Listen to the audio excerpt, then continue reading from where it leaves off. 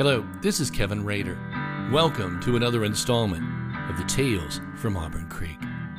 You know, life can come at you in many ways. The important thing is to learn from it.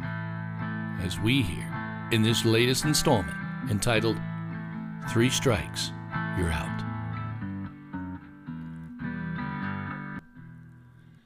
It's funny, but I can still see the pitcher's face, staring down at me with a smirk that said, "Oh, I got this." It was Little League Baseball, and I was lousy at it.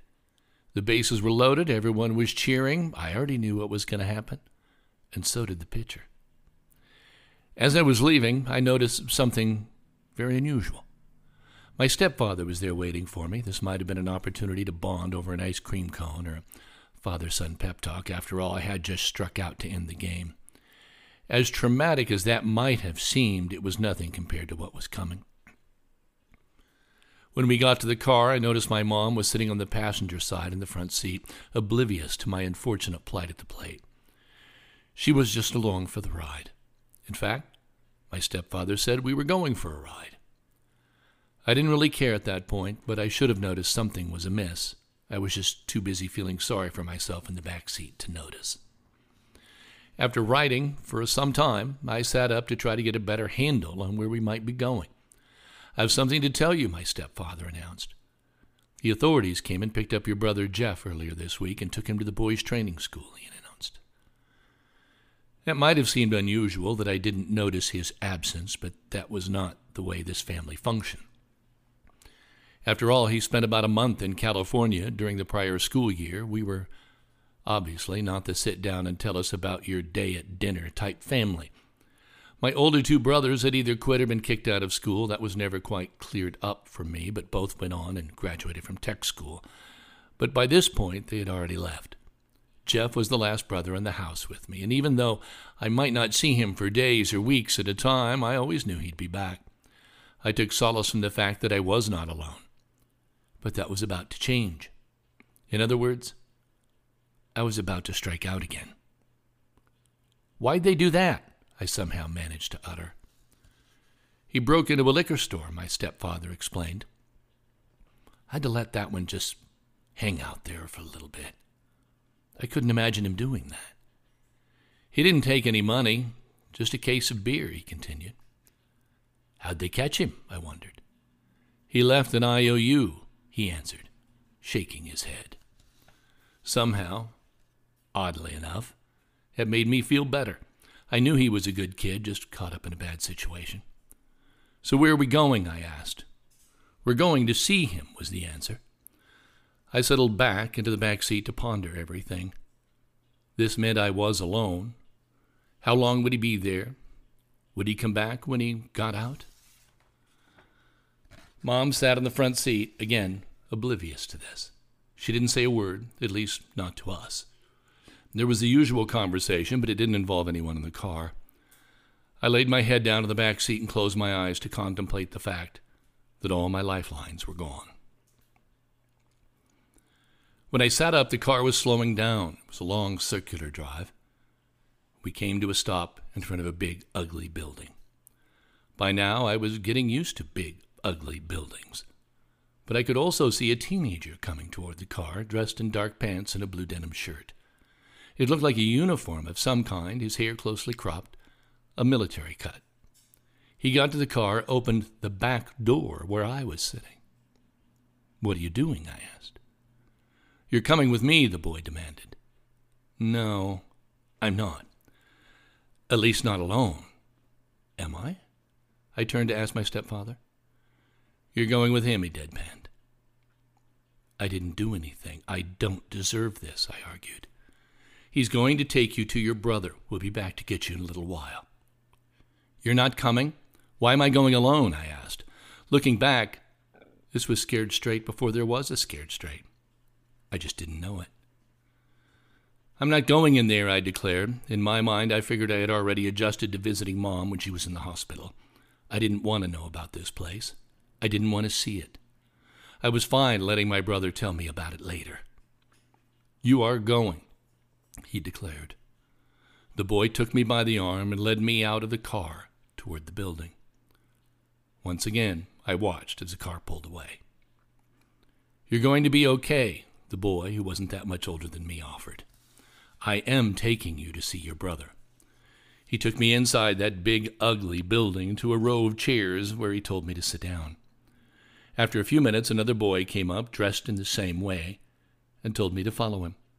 He led me to what seemed like a locker room, only those lockers were very small. It looked like they'd only fit maybe some gym clothes at the most. "Your brother will be in a moment," the boy said, and departed. I was alone. I wondered if that was really true, or if this was maybe how it was done. Maybe every boy is brought here under false pretenses and then held down with their heads shaved and then told to change into one of those blue shirt uniforms. Finally, the door opened and he walked in. I could tell instantly his disposition had changed. "You okay?" I asked. "Yes," he answered. "Small lockers," I remarked, trying to break the awkwardness of this situation. "See the one over there?" he asked. I turned. I shook my head yes. "That one's yours." The words cut right through me. "No, it's not," I argued. We sat there face to face, two brothers who knew nothing but scraping to survive, and just stared at one another. "If you continue down the path you're on, it will be," he finally said. "I'm not going to end up here. I am not," I replied, fighting back tears. It starts thinking you're just going to have some fun, but then you do something stupid and it gets out of hand. We were drinking and ran out of beer, and the store was closed, so I left a note, he explained with a shrug that said much more than his words. "How long will you be here?" I asked. 6 months is the shortest period a person can spend here, and that's all the time I plan to be here. But I don't think I'll be allowed to return home," he continued. My greatest fear was confirmed. From now on, I would truly be alone. "What is this?" Jeff asked as he picked up a small decorative butter from the table and put it in his mouth. He must have thought it was an after-dinner mint.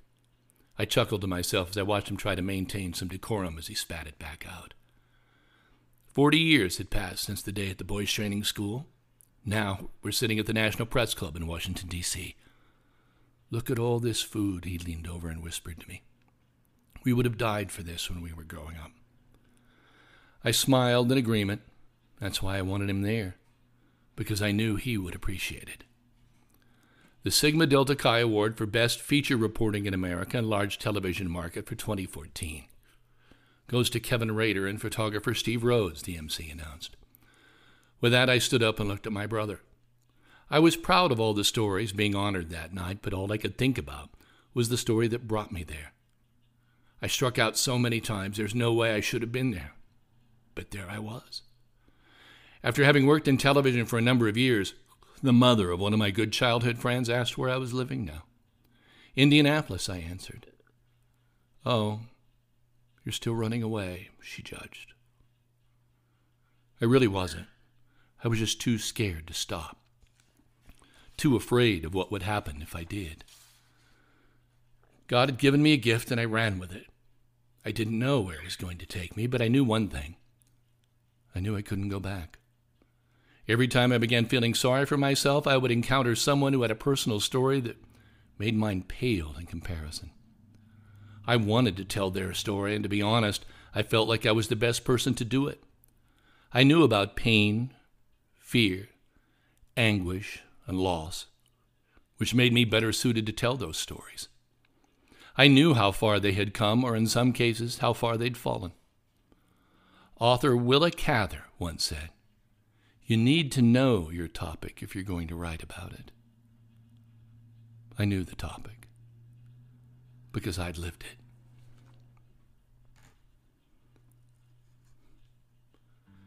This is Kevin Rader. Thank you for listening to the bonus episode of the Tales from Auburn Creek. If you're interested in sponsoring any of our podcast episodes, please contact RaderMedia@yahoo.com. You can also choose to become a Patreon for as little as $3 a month to help ensure future episodes. The intro and tag music, Highway Traveler, is courtesy of Alana Rader Weaver. Other episodes are available at RaderMediaLLC.com. Thank you for joining me. Until next time.